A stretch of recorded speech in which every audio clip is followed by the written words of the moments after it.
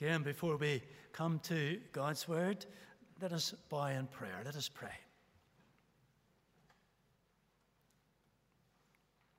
Also in that psalm, as the deer pants for streams of water, so my soul pants for you, my God. And then we read, my soul thirsts for God, for the living God. When can I go and meet with God? And our prayer this evening is that as we come once again to this letter to the new Christians in Thessalonica, that we may meet with God, that through his Spirit he may speak to us, build us up in our faith and encourage us as we seek to follow Christ, to live for Christ, and to open our hearts and our lives to Christ always. So hear our prayer, O Lord. In Jesus' name, amen. Well, again, I ask you to turn back to the reading, and you may wish to follow some of the verses as I refer to them. And as we begin once again in 1 Thessalonians, it is, I believe, as we've been reading it together, at least I've been finding this, that it is a letter of encouragement. We've been reading through it over the past number of weeks, and you've been hearing sermons which have encouraged and been demonstrating the transformational nature of the Word of God. Last week we were reminded of Paul's constant gratitude to God that the Thessalonians had heard and accepted the Word of God, the Word that was at work in them. And these fledgling Christians, these new followers of Jesus Christ, and those who were no longer living by the conventions of the world around them, which, you remember, Terry summed up as treasure, leisure, and pleasure, the idols of our age. But these new Christians were living by the conviction of their hearts, by the hearts that were newly transformed. They were newly transformed believers, we read in chapter 2 and verse 13. Now, we left the chapter 2 with Terry's exhortation to keep looking up. For Paul, again, in his letter, refers to the expectation of Christ's coming. His coming again. Praise the Lord. Hallelujah. He's coming again. The letter is written soon after Paul had been to Thessalonica. He had to get out of the city because a mob threatened him with force, the kind of intimidation that Paul wasn't immune from. He had experienced fierce stoning before. He had to leave under cover and travel firstly to Berea, we remember, then to Athens, and then later to Corinth. And Paul is writing to let the Christians in Thessalonica know he hasn't forgotten them. He had to move on. Circumstances forced his leaving them. They were dear to him. He wanted to return, but circumstances didn't allow it. And he had been wonderfully inspired by their response to the gospel. And he was writing to encourage them. But also in chapter 3, we read of how Paul recognizes that he personally was encouraged. He couldn't travel to them, so he sent his young friend Timothy to them. In chapter 3 and verse 2, we read, Timothy was sent to strengthen and encourage them. He returned with a good news story of how these new Christians were managing to witness to their faith. In verse 7, Paul writes, we were encouraged about you because of your faith. And as we look at this third chapter, in the middle of the letter, it is a kind of hinge, so to speak, in the middle. And when reading these letters, of course, we remember the numbering of the text was introduced in the 16th century. Paul didn't have chapter numbers. And the central part of his letter was, it seems to me, a hinge between his recollection of how he was received by them and how he preached the word to them in chapters 1 and 2. And in chapters 4 and 5, he instructs them in how they are to live a holy life in the expectation of Christ's return. Encouragement is always special when received. I'm sure we can all identify with that and recognize that. And Paul wrote in verse 5, he could stand it no longer.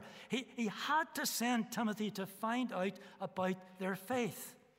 He had been living with an intolerable suspense. He needed to know if these children in the faith were surviving or had they succumbed to temptations and weakened. Had they built on sand, or were they built on rock and were still standing? That all Paul and his friends had built when in Thessalonica had not foundered. Now, as we look at this, I want to firstly draw attention to the pastor needs encouragement. The pastor needs encouragement. I often come across conflicting views people have of Paul. I admire Paul as one of the early missionaries of the church. His example and his teaching, at least for me, is admirable and inspiring. I like to read biographies on Paul.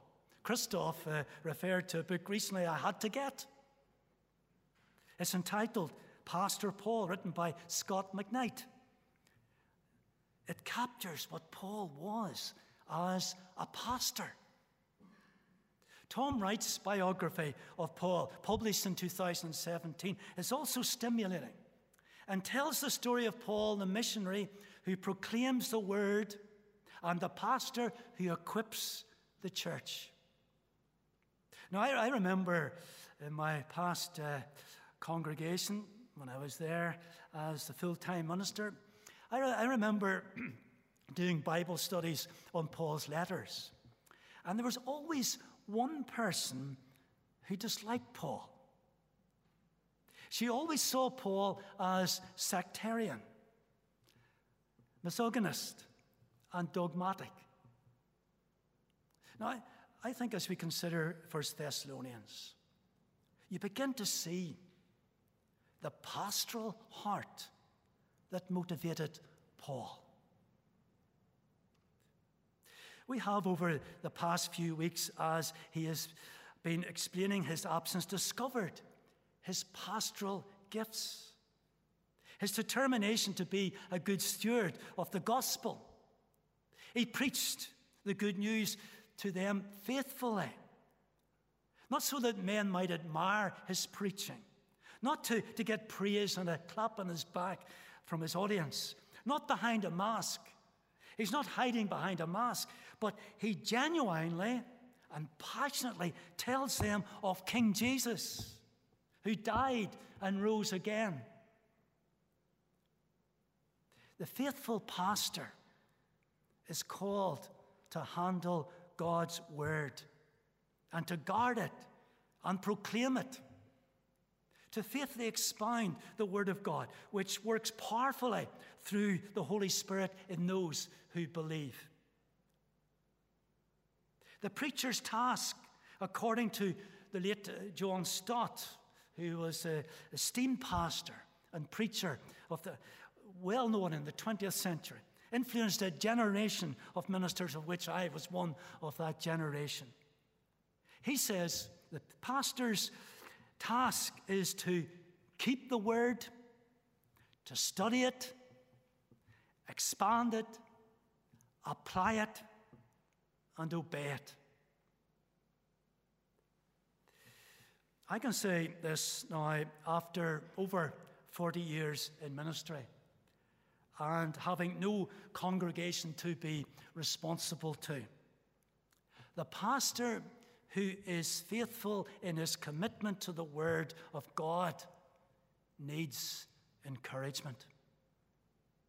Your pastor who spends hours preparing his messages for Sundays, who pores over his sermon with prayer, who works hard to apply it to everyday life, who is conscious of his congregation who is going to be listening to him. He wants to provide what God can use, not for praise, but for the good and the growth of his people, for you and for me. Paul was wanting to hear if his new converts were developing. He wished for a little encouragement as he struggled with the pressure he was under. The pastor will be inspired by any encouragement he receives. He will be humbled and assured by any token of encouragement. Today, a comment of encouragement can be conveyed by text or WhatsApp or email or whatever. I recall the occasional letter I got from people, the supportive letter, the kind comments. I do remember some of those. I do, though, seem to remember the letters I got that were strangely addressed usually, that were written with a nasty tone, that were unsigned, anonymous, or signed on behalf of disgruntled members, whoever they were.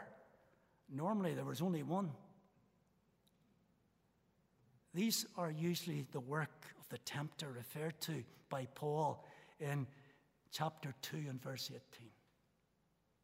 These are the ones that disturb you and grind at you. And the pastor gets them.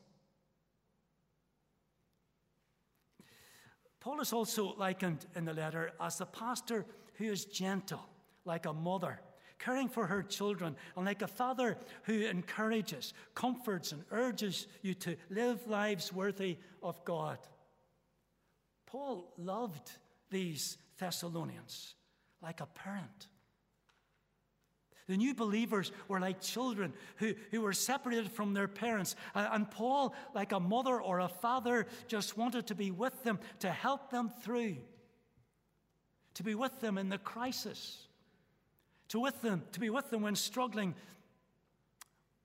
when fearful, to be with them as they faced intimidation or conflict, with them when the tempter was creating havoc in their lives. I remember when one of our children were away from home, struggling with his new environment, finding it hard to make the right friends, distressed about his future.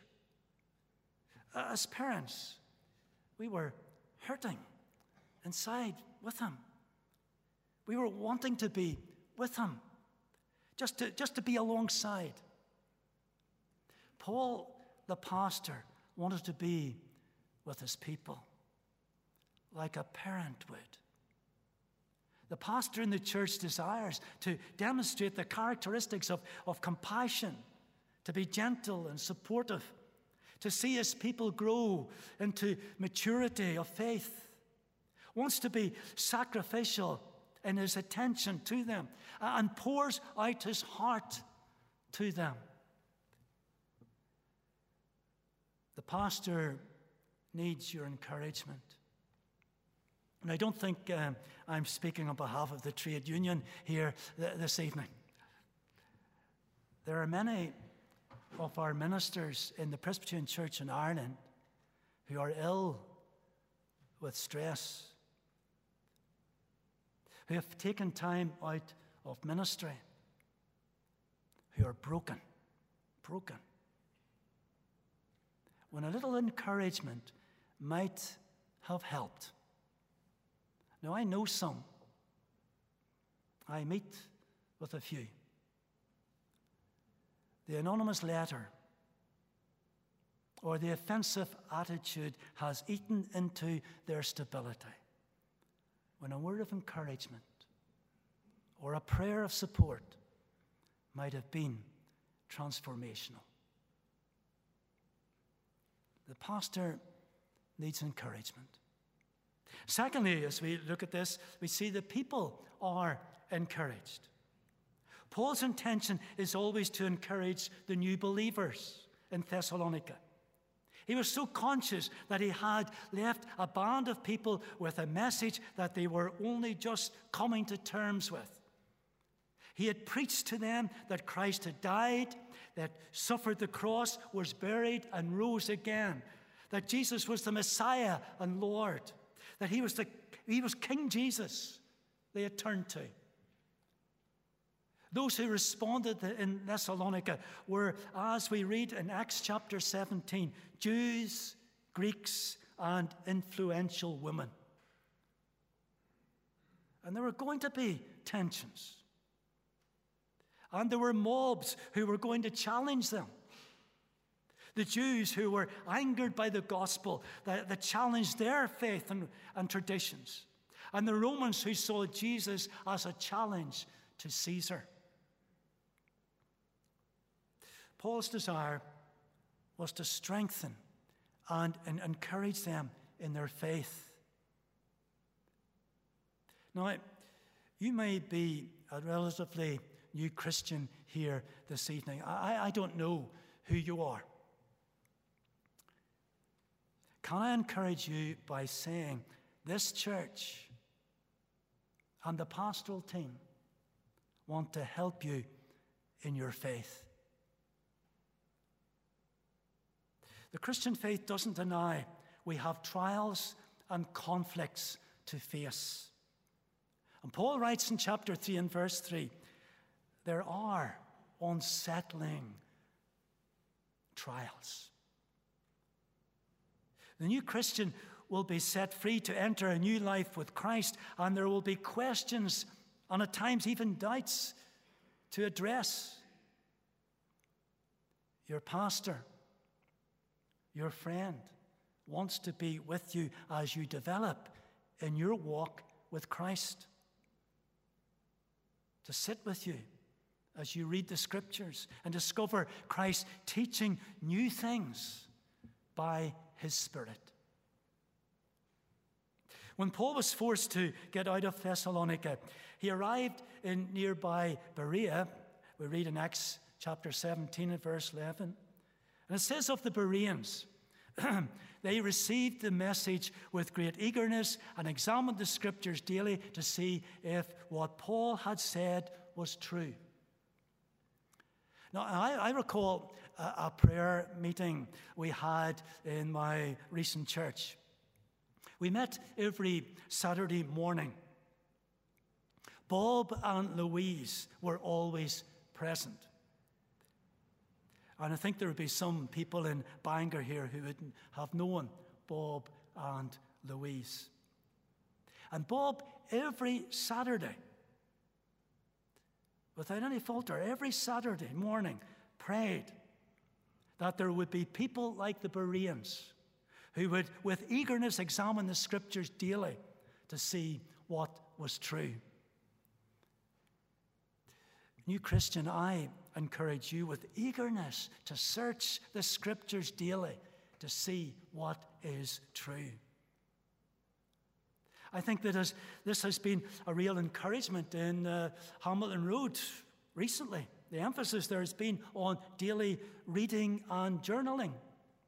I know it has been influencing our reading at home.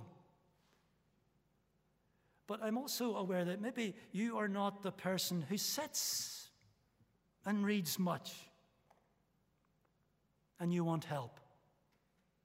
And there are other ways to help you discover more of the truth of Jesus. A mentor to draw alongside, to help, or a friend to bounce questions off. Paul encouraged the people by them knowing that they were always in his thoughts and his prayers. In chapter 3, verse 9, Paul had been inspired by the good news brought to him by Timothy. His heart was overjoyed by the assurance of their faith, and night and day he prayed most earnestly for them, that he would return to them and teach them the true doctrines of the faith. Now, if you are a new believer, we want to pray for you, to encourage you. 1 Thessalonians refers to the trials, the persecution of the church. And last week, the moderator exhorted us to pray for the church in Afghanistan and to support relief agencies as they try to support people suffering from food shortage and famine. Last Sunday evening, we saw a video of how Christians are suffering intimidation and attacks on them by the Taliban. Afghanistan is ranked the number one nation regarding persecution of Christians. Now, I haven't visited Afghanistan, but I had the privilege to visit Christians in Egypt. Egypt is also in the top 20 countries listed as a place of danger for Christians. I visited shortly following an attack on a Coptic Christian church at worship at Easter. 45 were killed, 126 injured. Regularly, Christian young men go missing in Egypt, and homes and businesses of Christians are attacked. While they're meeting with representatives of the Coptic Church and other Protestant evangelicals, we required an armed guard outside the church. We held a special a celebration marking the 500th anniversary of the Reformation. On Sunday, we traveled to various churches in SUV taxis, and an undercover policeman accompanied us for security reasons. I met with evangelical Christians who shared their stories of how the villages and the cities, Muslim people were being converted to Christ. But constantly, they were conscious of attacks on them. They asked for our prayers. Like Paul in 1 Thessalonians chapter 3 and verse 10, we ought to be praying most earnestly for these brave Christians. These people, wherever they are, witness to being encouraged by knowing that we are conscious of what they're suffering and that we're praying for them. But finally and thirdly, in this letter we see Paul's pastoral prayer in chapter 3, verses 11 to 13. Please run your eye again over from verses 11 to verse 13. And Paul, filled with exceeding joy, having heard from Timothy, is inspired to pray to our Father God and to Jesus the Lord for the way to open up to him that he might get to Thessalonica. As Bishop Temple said, when you pray, coincidences happen. Paul knew it could only be God in his providence that would open the door for him to return to the Thessalonians. And that's how we pray, always. May the Lord's will be done. And Paul had received good news about their love in chapter 3 and verse 6, and he prays for their love to increase, that agape love, the love of Jesus in their lives, sacrificial love for each other, love that unites the church, and the love that overflows from them. That's the love we find in the church. That's the love to be found in the church. Love that is welcoming, embracing. The love a father has for his son, the lost son, forgiven and restored by a forgiving father. Pastoral love. Love for each other and love for everyone else. And that means for the one who persecutes, the one who causes distress and pain, And thirdly, he prays, may these diverse people united in Jesus be blameless and holy in the presence of God when Jesus comes.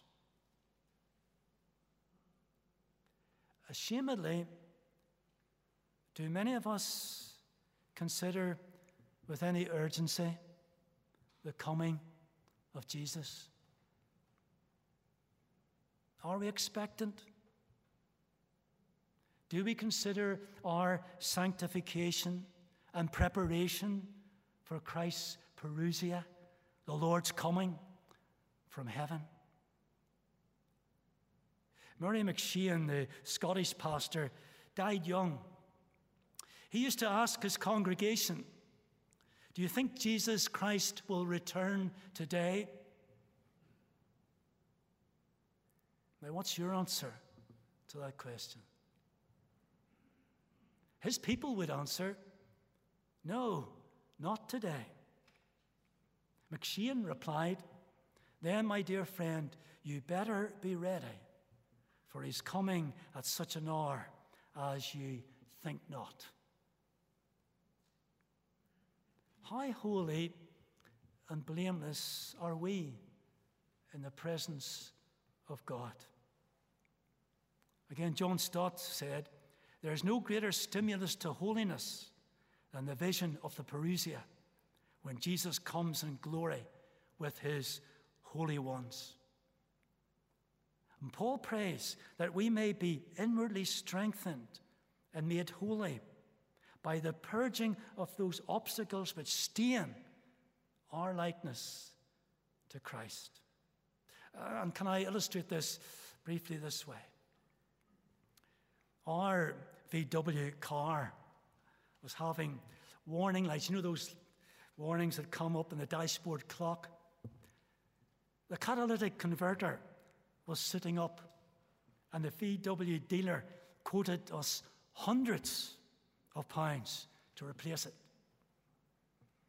I took it to my reliable mechanic in Hollywood, and he took a little can of diesel purge that they put into diesel tanks and lorries, and he said, put this in.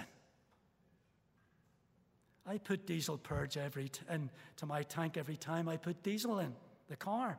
And the catalytic converter has been pure ever since. In regard to holiness, we need a regular purging. The work of the Spirit regularly. And I believe that we are blessed with such a ministry through worship and faithfulness in church attendance. And the ministry of the pastor's teaching. And that's why we are urging people to be at worship again. Those who have been away during the COVID pandemic, you're welcome back. I believe we are strengthened by being together under the teaching of God and through the work of the Spirit. May we be ready for the coming of Jesus. Let's not neglect the urgency of our sanctification. So, chapter 3 is about encouragement. Firstly, Paul, the pastor, needed encouragement. Our pastors need encouragement. Secondly, the new Christians were encouraged. Let's encourage and pray for those finding their way in their walk with Christ. And thirdly, there was Paul's pastoral prayer. And I conclude with these words from chapter 5 and verse 11. Therefore, encourage one another and build each other up, just as in fact you are doing. Amen.